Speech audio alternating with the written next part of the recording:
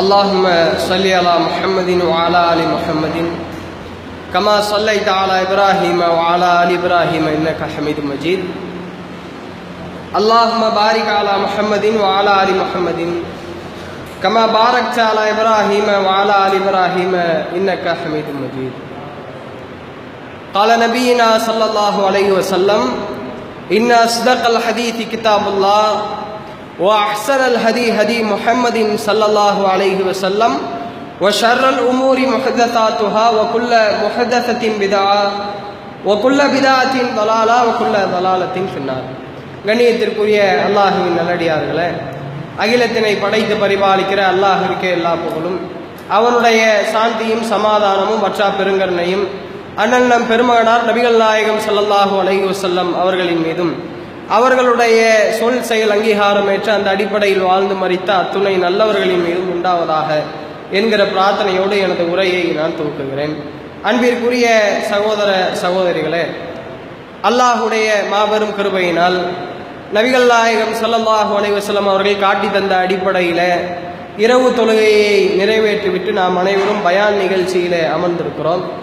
அறிமுகமற்ற ஹதீஸ்கள் என்கிற தலைப்பின் கீழ் நாம் பயான்களிலோ அல்லது படிப்பு சார்ந்து பெரும்பாலும் கேள்விப்படாத ஒரு சில செய்திகளை நாம் பார்த்து வருகிறோம்.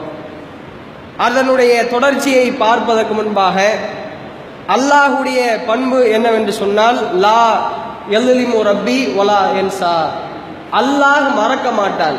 மறதி என்பது மனிதர்களுக்கு உரித்தான ஒரு பண்பு என்று அல்லாஹ் ரப்புல் ஆலமீன் திருமறையிலே சொல்லி தந்த அடிப்படையில் நாம் படித்த பாடங்களை மறக்கக்கூடாது என்பதற்காக நேற்று படித்த ஒரு 4 ஹதீஸ்களை மீட்டி விட்டு ஒரு மீளாய்வு செய்துவிட்டு அதற்கு பின்பாக புது செய்திகளுக்கு நாம் போகலாம். முதலாவதாக நேற்று ஒரு செய்தியை பார்த்தோம்.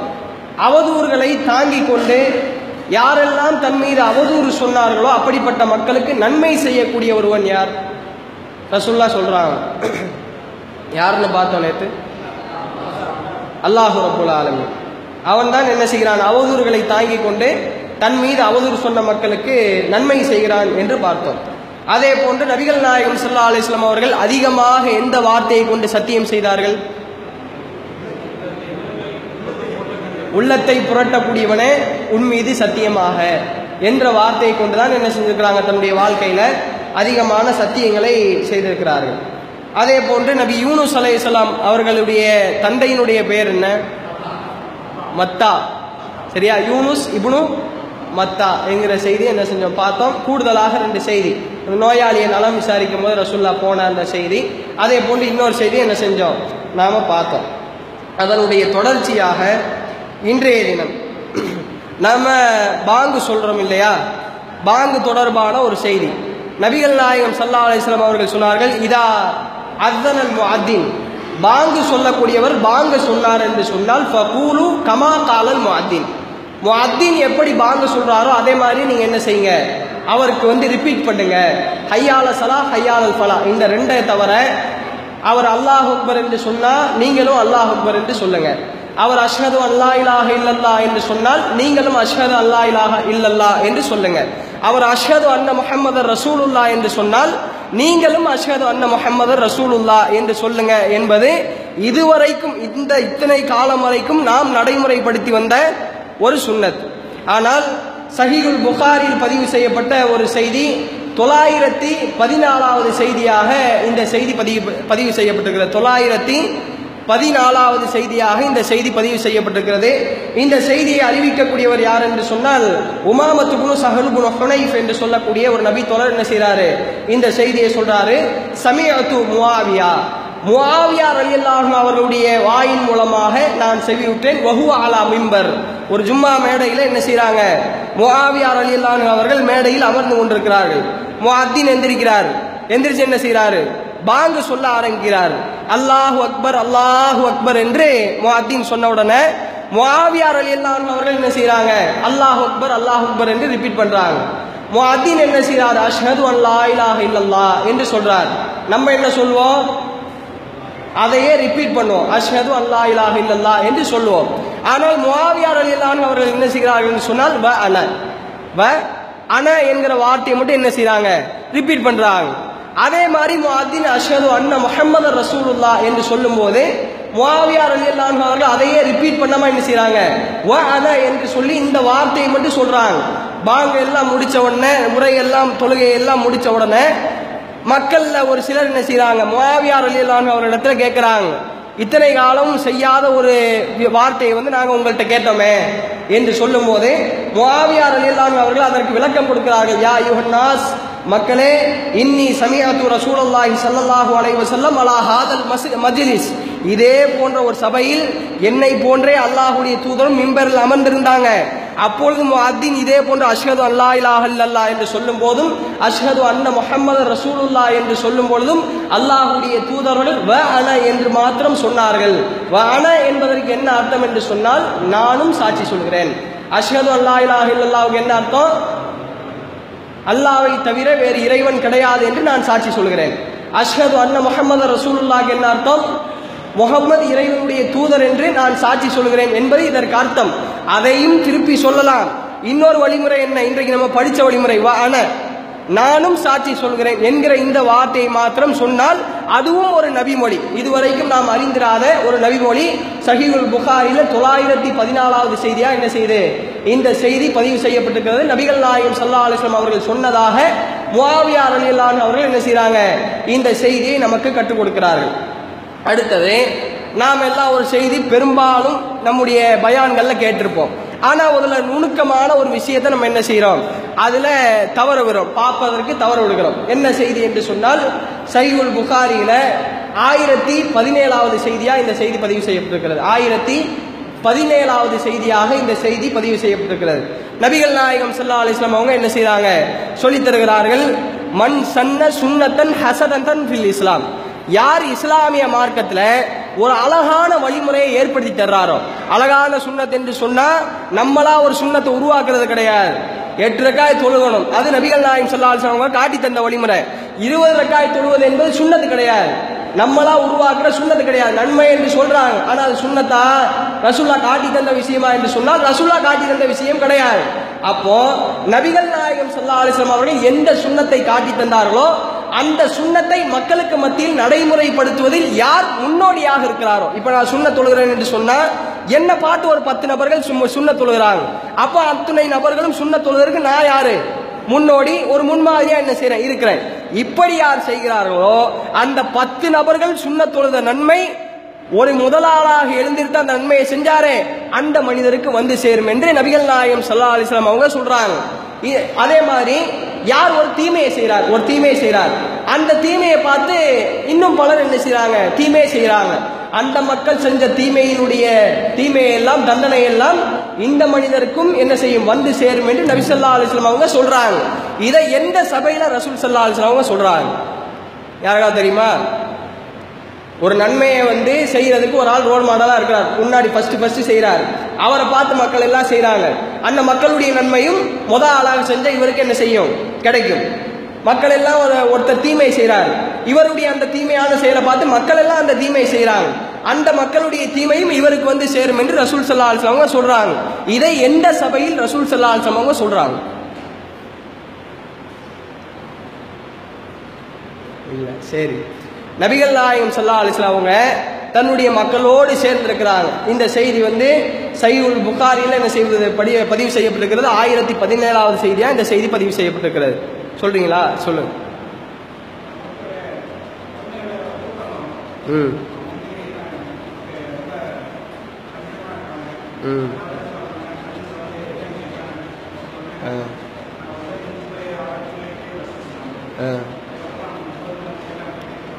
சரி, இந்த செய்தி எப்படி வருகிறது என்று சொன்னா, ரசூலுல்லாஹ் மக்களோடு மக்களா இருக்கிறாங்க. அப்படி இருக்கும்பொழுது நாசும் மினல் ஆராப், கிராமத்துப்புற மக்கள் என்ன செய்யறாங்க, ஒரு சிலர் ரசூல் ஸல்லல்லாஹு அலைஹி வஸல்லம் கிட்ட வர்றாங்க. அலைஹிம் சூஃப், ரொம்ப பஞ்சத்தில் அடிபட்டு ரொம்ப கஷ்டப்பட்டு என்ன செய்யறாங்க, ரசூலுல்லாஹ்ட்ட வர்றாங்க. ஹாலிஹிம், இந்த மக்கள் கஷ்டத்தோடு இருக்கிறத, ரொம்ப பஞ்சத்தில் அடிபட்டு இருக்கிறத ரசூலுல்லாஹ் என்ன செய்யறாங்க, பார்க்கறாங்க. ஃபஹஸ்ஸ அலைஹிம் சதகா, நீங்க இந்த மக்களுக்கு ஏதாவது செய்யலாமே. தன்னுடைய தோழர்கிட்ட என்ன செய்யறாங்க, சொல்றாங்க, ரொம்ப பஞ்சத்தில் அடிபட்டு இருக்கிறாங்க, ரொம்ப கஷ்டப்பட்டு இருக்கிறாங்க, இந்த மக்களுக்கு ஏதாவது செய்யுங்க என்று சஹாபாக்களுக்கு சொல்றாங்க. பொதுவா சஹாபாக்களுடைய குணாதிசயம் என்னன்னா, ரசூலுல்லாஹ் ஒரு நன்மையை சொன்னா முந்தி கொண்டு செய்யக்கூடிய நபி தோழர்கள் தான் வரலாற்றில் நம்மளால பார்க்க முடியும். ஆனா ரசூலுல்லாஹ் என்ன செய்யறாங்க, ஹஸ்ஸ அலைஹிம் சதகா, சதகா செய்யுங்கப்பா என்று தன்னுடைய தோழர்கிட்ட சொல்றாங்க. சொன்னா ஃபஅபுத அன்ஹு, எந்த தோழரும் எந்திரிக்கல. எல்லா நபி தோழரும் என்ன செஞ்சாங்க, அமைதியா நிக்கிறாங்க. ரசூலுல்லாஹ் சொன்ன அந்த வார்த்தைக்கு என்ன செய்யறாங்க, சதகா செய்யாம எடுத்துட்டு வந்து பொருளை கொடுக்காம அப்படியே நிக்கிறாங்க. ரசூலுல்லாஹ்வுடைய ரூய ராலிக அலா உஜூஹி, அல்லாஹ்வுடைய தூதருடைய முகம் அப்படியே செவந்து போகுது. என்னடா நம்ம இந்த மாதிரி சதக்கா செய்யுங்கன்னு சொல்றோம், மக்கள் எல்லாம் இப்படி நின்றுகிட்டு இருக்கிறாங்களே என்று சொல்லி ரசூலுல்லாஹ்வுடைய முக பாவனைகள் எல்லாம் என்ன செய்யுது, அப்படியே மாறுது. கண்கள் எல்லாம் செவந்து போகுது. திடீர்னு ஒரு நபி தோழர், அன்சாரி தோழர் எந்திரிக்கிறார். ஓ காமல் அன்சாரி, ஒரு அன்சாரி என்ன செய்யறாரு, எந்திரிக்கிறார். எந்திரிச்சு போய் என்ன செய்யறாரு, வரக் என்று சொல்லக்கூடிய ஒரு கோதுமை, ஒரு கையளவு கோதுமை எடுத்துட்டு வந்து என்ன செய்யறாரு, ஆளா கொண்டு வந்து வைக்கிறாரு. இதை என்ன செய்யறாரு, இன்னொருத்தர் பார்க்கிறாரு. வகாமல் உஹ்ரா, இவர் செஞ்ச அந்த நன்மையை பார்த்து இன்னொரு சார் என்ன செஞ்சிட்டாரு, எந்திரிச்சு போய் சதக்கா எடுத்துட்டு வந்து அவரும் என்ன செஞ்சிட்டாரு, கொடுத்துட்டாரு. இப்படியே ஒத்த தாப ஒவ்வொரு மக்களாக போய் போய் மலையளவு என்ன செய்யுது, உணவுகள் எல்லாம் குமிகிறது. ரசூல் ஸல்லல்லாஹு அலைஹி வஸல்லம் முகம் அப்படியே மலர்ந்து போகிறது. இந்த நிகழ்ச்சியை பார்த்து அல்லாஹ்வுடைய தூதர்கள் சொன்னார்கள், யார் ஒரு நன்மைக்கு முன்னோடியாக இருக்கிறாரோ, மன் சன்ன சுன்னத்தன் ஹஸனத்தன் ஃபில் இஸ்லாம், இஸ்லாமிய மார்க்கத்தில் ஒரு நன்மையான காரியத்திற்கு யார் ரோல் மாடலாக இருக்கிறாரோ, மக்கள் செய்த அந்த நன்மையும் இவருக்கு வந்து சேரும் என்று நபிகள் நாயகம் ஸல்லல்லாஹு அலைஹி வஸல்லம் என்ன செய்றாங்க, இந்த சபையில் தான் இந்த வார்த்தையை சொல்லுகிறார்கள் என்பதை நம்ம என்ன செய்யறோம், பார்க்கிறோம். அடுத்தது ரசூலுல்லாஹ்வுடைய குடும்பம் சம்பந்தப்பட்ட ஒரு விஷயம் என்ன, ரசூலுல்லாஹ்வுடைய பேரர்களை பத்தி நம்ம என்ன செஞ்சிருப்போம், படிச்சிருப்போம். ரசூலுல்லாஹ்வுடைய பேரர் பிள்ளைகளுடைய பேர் என்ன, ஹசன் ஹுசைன். பெரும்பாலும் கேட்டிருப்போம். ரசூலுல்லாஹ் அந்த மக்களோடு எவ்வளவு நெருக்கமாக அந்யோன்யமாக பாசத்தை அள்ளி கொட்டி அந்த மக்களை வார்த்தெடுத்தார்கள் என்கிற வரலாற்று சம்பவங்களை எல்லாம் படிக்கும் பொழுது உண்மையிலேயே புல்லரித்து விடும் எல்லாருக்குமே. ஆனால் நபி ஸல்லல்லாஹு அலைஹி வஸல்லம் அவருடைய பேரப்பிள்ளைகளுடைய பகுதியை மாத்திரம் பார்த்த நாம் நபிகள் நாயகம் ஸல்லல்லாஹு அலைஹி வஸல்லம் அவருடைய பேத்தியினுடைய பக்கத்தை பார்த்திருக்கிறோமா? ரசூலுல்லாஹ்க்கு பேத்தி இருந்தாங்களா? ரசூலுல்லாஹ்வுக்கு பேத்தி இல்லை. இருந்தாங்களா இல்லையா? ரசூலுல்லாஹ்வுக்கு பேத்தி இருந்தாங்களா? இல்லை. பேத்தி இல்லையா? ரசூலுல்லாஹ்வுக்கு பேத்தி இருந்தாங்க. எப்படி பல பல சம்பவங்கள்ல இதை இந்த ஹதீஸை கேள்விப்பட்டிருக்கிறோம். ஆனா இதுல நம்ம ஒரு நுணுக்கமான விஷயத்தை என்ன செஞ்சிட்டோம், கவனிக்க தவறியதுனால ரசூலுல்லாஹ்வுக்கு பேத்தி இல்லை என்ற முடிவுக்கு நான் என்ன செஞ்சிட்டோம், நம்மில் பலர் வந்துட்டோம். இந்த செய்தி வந்து சஹீஹுல் புகாரியில சஹீஹ் முஸ்லிம்ல 543வது செய்தியா இந்த செய்தி என்ன செய்து பதிவு செய்யப்பட்டிருக்கிறது. இந்த செய்தியை அறிவிக்கக்கூடிய நபித்தோழர் யார் என்று சொன்னால், அதாவது கத்தாதா என்று சொல்லக்கூடிய ஒரு நபி தோழர் அறிவிக்கிறார். அன்ன ரசூலுல்லாஹி ஸல்லல்லாஹு அலைஹி வஸல்லம் கான யுஸல்லி, அல்லாஹ்வுடைய தூதர் என்ன செய்வாங்க, தொழுகைக்காக வரும் பொழுது வஹுவ ஹாமிலுன் உமாமத்து பின்து ஸைனப் பின்த ரசூலுல்லாஹி ஸல்லல்லாஹு அலைஹி வஸல்லம், அல்லாஹ்வின் தூதர் அவர்களுடைய மகள் ஸைனப் ரலியல்லாஹு அன்ஹா, அவர்களுக்கு பிறந்த உமாமா ரலியல்லாஹு அன்ஹா என்று சொல்லக்கூடிய ரசூல் ஸல்லல்லாஹு அலைஹி வஸல்லம் அவருடைய பேத்தியை ரசூலுல்லாஹ் என்ன செய்வாங்க, தொழுகைக்காக வரும் பொழுது சுமந்து வருவாங்க. தொழுகைக்கு தன்னுடைய பேத்தி என்ன செய்வாங்களா, ரசூல் ஸல்லல்லாஹு அலைஹி வஸல்லம் அவர்கள் உமாமா என்று சொல்லக்கூடிய ரசூல் ஸல்லல்லாஹு அலைஹி வஸல்லம் அவருடைய பேத்தியை ரசூல் ஸல்லல்லாஹு அலைஹி வஸல்லம் அவங்க தூக்கி கொண்டு வருவார்கள். ஃபைதா காம, ரசூலுல்லாஹ் தக்பீர் கட்டினாங்க என்று சொன்னால் தன்னுடைய பேத்தி உமாமாவை என்ன செய்வாங்க, கீழே இறக்கி வைத்து விடுவார்கள். வைதா சஜத, அவர்கள் இகாமது இதுக்கு வந்துட்டாங்கன்னா, நிலைக்கு வந்துட்டாங்கன்னா பேத்தியை தூக்கிக்குவாங்க. ருக்குக்கு போயிட்டாங்கன்னா இறக்கி வைப்பாங்க. ருக்குல இருந்து எந்திரிக்கும் பொழுது மறுபடியும் என்ன செய்வாங்க, தூக்கி வச்சுக்குவாங்க. அதே மாதிரி சஜிதாக்கு போகும்போது மறுபடியும் என்ன செஞ்சிருவாங்க, இறக்கி வச்சிருவாங்க என்கிற செய்தியை சஹீஹ் முஸ்லிம்ல என்ன செய்யறோம், 543வது இலக்கமாக நாம் இந்த செய்தியை பார்க்கிறோம். இந்த செய்தி நமக்கு என்ன உணர்த்துது என்று சொன்னா, ரசூல் ஸல்லல்லாஹு அலைஹி வஸல்லம் அவங்க ஹசன் ஹுசைன் என்ற பேர பிள்ளைகளோடு எந்த அளவுக்கு நெருக்கமாக இருந்தார்களோ அதே அளவிற்கு தன்னுடைய பேத்தி உமாமா ரலியல்லாஹு அன்ஹா அவர்களோடும் நெருக்கமாக இருந்திருக்கிறாங்க. நம்ம இப்படி செய்வோமா, நம்மளும் பிள்ளைகளை பள்ளிவாசல் கூட்டு வரத்தானே செய்யறோம். ஏதாவது ஒரு சேட்டப்படும் பொழுது அங்கங்க பலார் சவுண்ட் கேட்குமா இல்லையா, அதட்டல் சவுண்ட் கேட்குமா இல்லையா? ரசூலுல்லாஹ் எந்த அளவுக்கு பேத்தியோடு நெருக்கமா இருக்கிறாங்க பாருங்க. சஜிதாக்கு போறாங்க, இறக்கி வைக்கிறாங்க, மறுபடியும் நிலைக்கு வந்தாலும் மறுபடியும் என்ன செய்யறாங்க, தூக்கி வைக்கிறாங்க. இந்த பழக்கம் நம்மகிட்ட யார்ட்டையாவது இருக்குதா?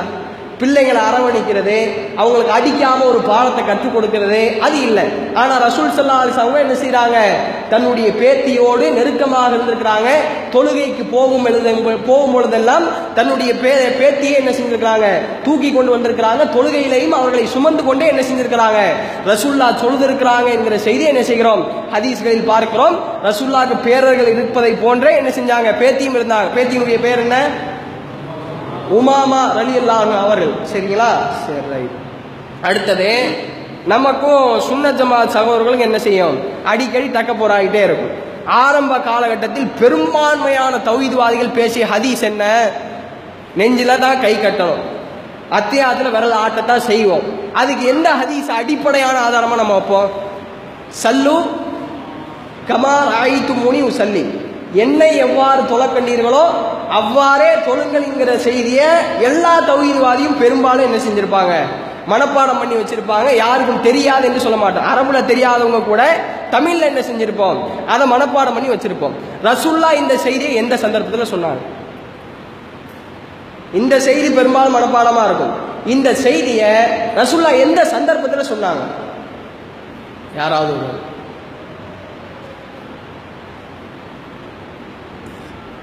தெரியுதா?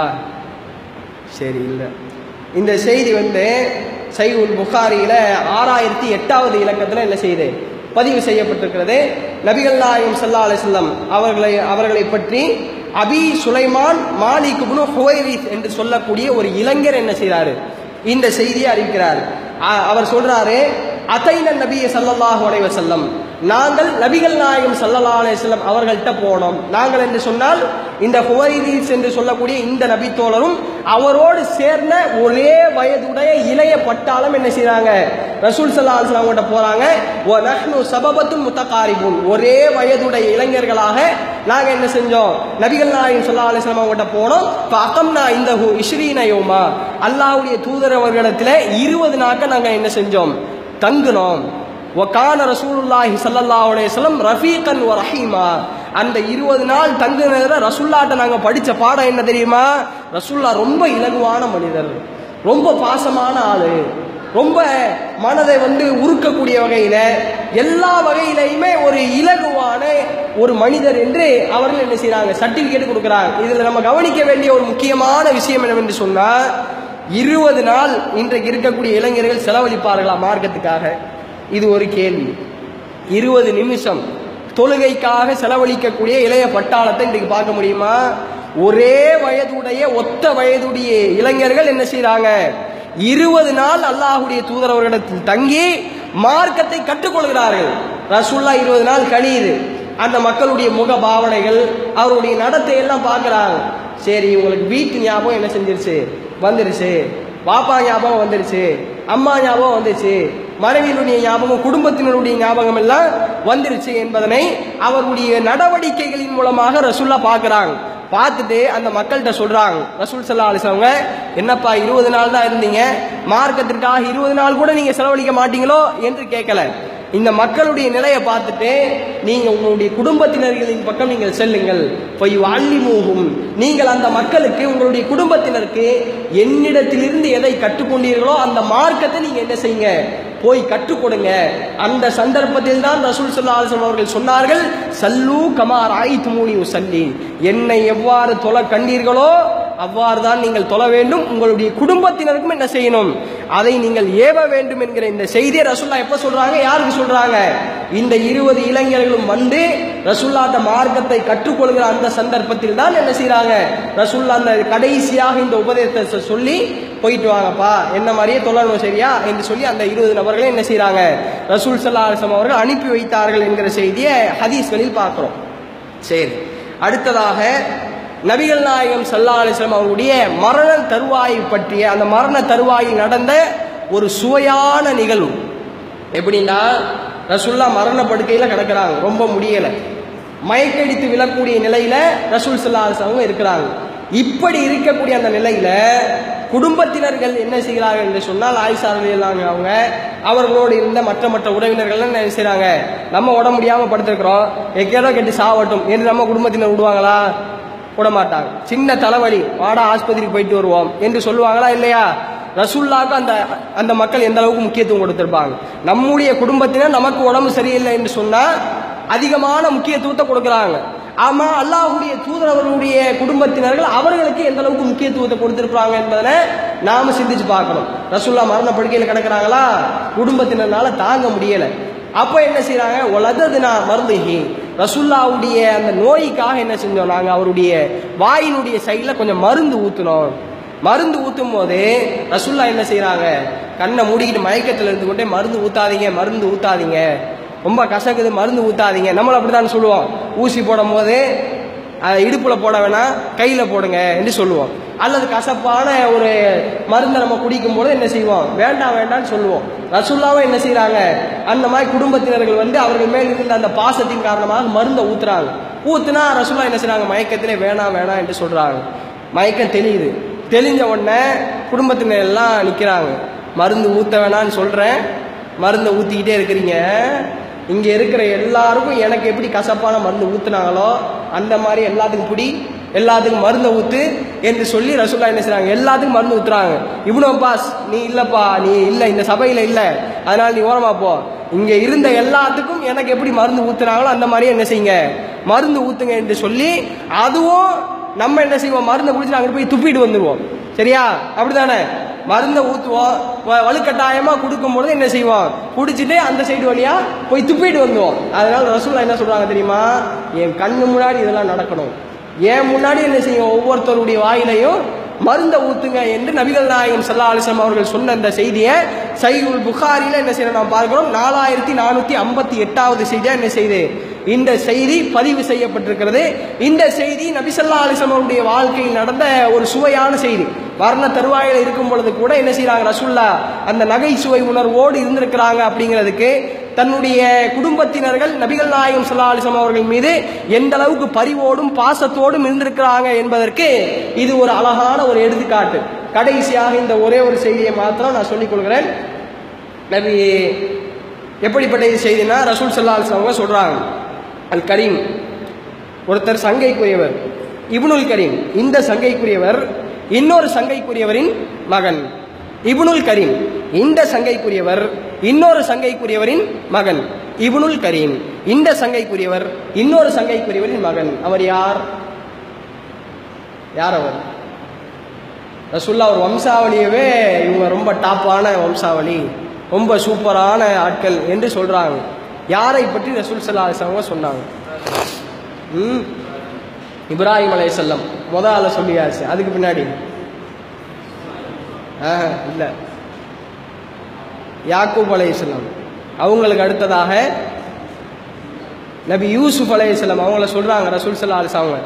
யூசுப் அலைஹிஸ்ஸலாம் அவர்கள் கரீம், சிறந்த மனிதர் என்று ரசூல் ஸல்லல்லாஹு அலைஹி வஸல்லம் என்ன செய்றாங்க, நமக்கு சொல்லித் தர்றாங்க. ஏன் இந்த பட்டத்தை ரசூலுல்லாஹ் யூசுப் அலைஹிஸ்ஸலாம் அவங்களுக்கு கொடுத்தாங்க?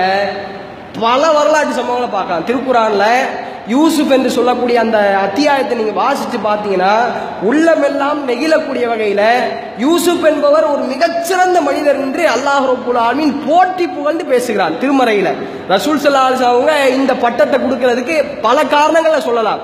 அதுல ஒரு காரணத்தை நீங்க பாத்தீங்கன்னா, ரசூலுல்லாஹ் சொல்றாங்க, யூசுப் அலைஹிஸ்ஸலாம் அவங்க சிறையில் இருக்கும் பொழுது அரசவையிலிருந்து ஒரு மனிதர் போய், ஒரு காவலாளி போய் என்ன செய்யறாரு, வாங்க உங்களை அரசர் கூப்பிட்டாரு, உங்களை விடுவிடிச்சிட்டாங்க என்று சொன்ன உடனே யூசுப் அலைஹிஸ்ஸலாம் அவங்க என்ன செய்யல, பதில் கொடுக்கல. அதே காவலாளி நான் சிறையில் இருக்கும் போது வந்திருந்தா நான் என்ன செஞ்சிருப்பேன், போயிருப்பேன். ஆனால் யூசுப் அலைஹிஸ்ஸலாம் அவர்கள் போகவில்லையே. ரஹிமல்லாஹு யூசுப், யூசுப் அலைஹிஸ்ஸலாம் அவங்களுக்கு அல்லாஹ் என்ன செய்யட்டும், அருள் புரியட்டும் என்று ரசூல் ஸல்லல்லாஹு அலைஹி வஸல்லம் அவங்க சொல்றாங்க. ஏன் சிறைக்கு போனாங்க? ஒரு பெண்மணியால் தவறான முறையில் குற்றம் சாட்டப்பட்டு சிறையில் என்ன செய்யப்படுகிறார்கள், அடைக்கப்படுகிறார்கள். அப்படி அடைக்கப்பட்டு சிறையிலிருந்து வெளியே வருகிறார்கள். யூசுப் அலைஹிஸ்ஸலாம் அவங்க சொல்றாங்க, சிறையிலிருந்து வெளியே வர்றதுக்கு முன்னாடி நான் வெளியே வரணும்னா ஒரு கண்டிஷன் என்ன, என் மீது ஒரு போலியான அவதூறு குற்றச்சாட்டு என்ன செய்யப்பட்டிருக்கு, வைக்கப்பட்டிருக்கு. என் மீது அவதூறு சொன்ன போலி குற்றச்சாட்டு வைத்த அந்த பெண்களை நீங்க அழையுங்கள். யாரெல்லாம் கத்தியை வச்சு கையை அறுத்துக்கிட்டாங்களோ அந்த பெண்களை என்ன செய்யுங்க, கூப்பிடுங்க. எல்லாரையும் சபையில நிப்பாட்டு, ஒரு விசாரணை கமிஷன் வைங்க. அப்ப என்ன செய்யுங்க, யார் குற்றவாளின்னு நிரூபிக்கணும் என்று சொல்லி சபையெல்லாம் கூட்டப்படுது. அரசர்கள் மந்திரிகள் எல்லாம் ஒரு பக்கம், அந்த பெண்கள் ஒரு பக்கமாக நிற்கிறார்கள். யூசுப் அலைஹிஸ்ஸலாம் அவங்க என்ன செய்யறாங்க, ஒரு பக்கம் நிற்கிறாங்க. விசாரணை ஆரம்பிக்குது. ஆரம்பிச்சா அந்த பெண்மணி என்ன செய்கிறாரு, தப்ப தந்து ஒற்றுக்கொள்கிறார். என்ன, நான் அனராவத்து நப்சி, நான் தான் என்ன செஞ்சேன், யூசுப் அலைஹிஸ்ஸலாம் அவர்களை நாடினேன் என்று சொல்லி அந்த பெண்மணி என்ன செய்கிறாங்க, தவற ஒப்புக்கொள்கிறாங்க. நம்ம இந்த சபையில் நிற்கிறோம், நம்ம என்ன, நம்முடைய பதில் எப்படி இருக்கும், நான் தான் இன்னைக்கு தலையா அடிச்சுக்கிட்டேனே, என் மேலே தவறு இல்லைன்னு சொல்லிட்டு, நான் தான் அன்னைக்கே கத்தி கத்தி சொன்னேனே, யாராவது கேட்டீங்களா என்று சொல்லி தன்னுடைய அந்த நியாயத்தை மேன்மைப்படுத்தி முதன்மைப்படுத்தி என்ன செய்வோம், இப்படிலாம் இனிமேல் நடக்கக்கூடாது, பாத்தியா ஒரு அநியாயமா ஒரு ஆளை என்ன செஞ்சிட்டீங்க, நீங்க தண்டிச்சிட்டீங்க என்று சொல்லி ஒரு மிதப்பான பேச்சை நம்ம என்ன செஞ்சிருப்போம், நம்ம காட்டியிருப்போம். ஆனா யூசுப் அலைஹிஸ்ஸலாம் அவங்க ஒரு வார்த்தையை பயன்படுத்துறாங்க, வரலாற்றில் பொன்னெழுத்துக்களால் பறிக்கப்பட வேண்டிய ஒரு எழுத்து. எப்படிப்பட்ட வார்த்தை என்று சொன்னால், ஒமா உபரி உ நப்சி, நானும் தூய்மையானவன் கிடையாது, நானும் என்ன செஞ்சேன், இன்னன் நப்ச கத அமார தம்பி சூ, என்னுடைய உள்ளமே என்ன செஞ்சிச்சு, தவறின் பக்கம் போகத்தான் செய்யும், நானும் தவறு செய்யக்கூடியவன் தான் என்று தன்னை பரிசுத்தப்படுத்தி தன்னை மேன்மைப்படுத்தி கொள்ளாம என்ன செஞ்சாங்க, அந்த பெண் தவறு செஞ்சாதான். ஆனா அந்த பெண் மீதே அத்துணை குற்றத்தையும் சாட்டி விடாமல், அல்லாஹ் நாடி இருந்தான் என்று சொன்னால், அல்லாஹ் நாடவில்லை என்று சொன்னால் நானும் தவறு செஞ்சிருப்பேன் என்று சொல்லி தன்னுடைய தவறையும் தன் பக்கம் இருக்கக்கூடிய சின்ன தவறையும் நபி யூசுப் அலைஹிஸ்ஸலாம் என்ன செய்யறாங்க, அங்கே ஒற்றுக்கொள்கிறார்கள், நானும் தவறு செய்யக்கூடியவன் தான். இதை மூசா அலைஹிஸ்ஸலாமுடைய வரலாற்றுல நீங்க பார்க்கலாம். ஒரு ஆளை குத்தி கொண்டுறாங்களே, ஒரே அடி. மூசா அலைஹிஸ்ஸலாம் என்ன செய்யறாங்க, ஒரு ஆளை குத்தி கொண்டுறாங்க. மறுபடியும் ஃபிரௌனை சந்திக்கக்கூடிய ஒரு வாய்ப்பு. அப்போ ஃபிரௌன் கேட்கிறான், ஏன் சோத்தை திண்டுட்டு எனக்கே எதிராக வேலையை பார்க்கிறாயா, அப்படிப்பட்ட வார்த்தையை ஃபிரௌன் என்ன செய்யறான், பயன்படுத்தும் பொழுது மூசா அலைஹிஸ்ஸலாம் என்ன செய்யல, தான் செஞ்ச அந்த தவறு நியாயப்படுத்தி பேசல, என்ன செஞ்சாங்க, கொண்டந்தா நான் தவறு செஞ்சேன் என்று சொல்லி அந்த இடத்தில் தவறை ஒற்றுக்கொள்கிறார்கள். இந்த தவறை ஒற்றுக்கொள்கிற அந்த மனப்பான்மை இருக்குதே, இதனால் தான் ரசூல் ஸல்லல்லாஹு அலைஹி வஸல்லம் சொல்றாங்க, கரீம் இப்னுல் கரீம், யூசுப் அலைஹிஸ்ஸலாம் அவர்கள் சங்கைக்குரியவன் மகன், அவரும் சங்கையான ஒரு மனிதர் என்று ரசூல் ஸல்லல்லாஹு அலைஹி வஸல்லம் என்ன செய்றாங்க, நபி யூசுப் அலைஹிஸ்ஸலாம் அவர்களுக்கு கரீம் என்கிற பட்டத்தை என்ன செய்றாங்க, சொல்லி தருகிறார்கள் என்கிற செய்தி என்ன செய்திருக்கிறோம், இன்றைய தினம் பார்த்திருக்கிறோம். இன்ஷா அல்லாஹ் போதும்னு நினைக்கிறேன். இன்ஷா அல்லாஹ் வரக்கூடிய காலங்களில் அடுத்தடுத்த செய்திகளை என்ன செய்வோம் இன்ஷா அல்லாஹ் பார்ப்போம்.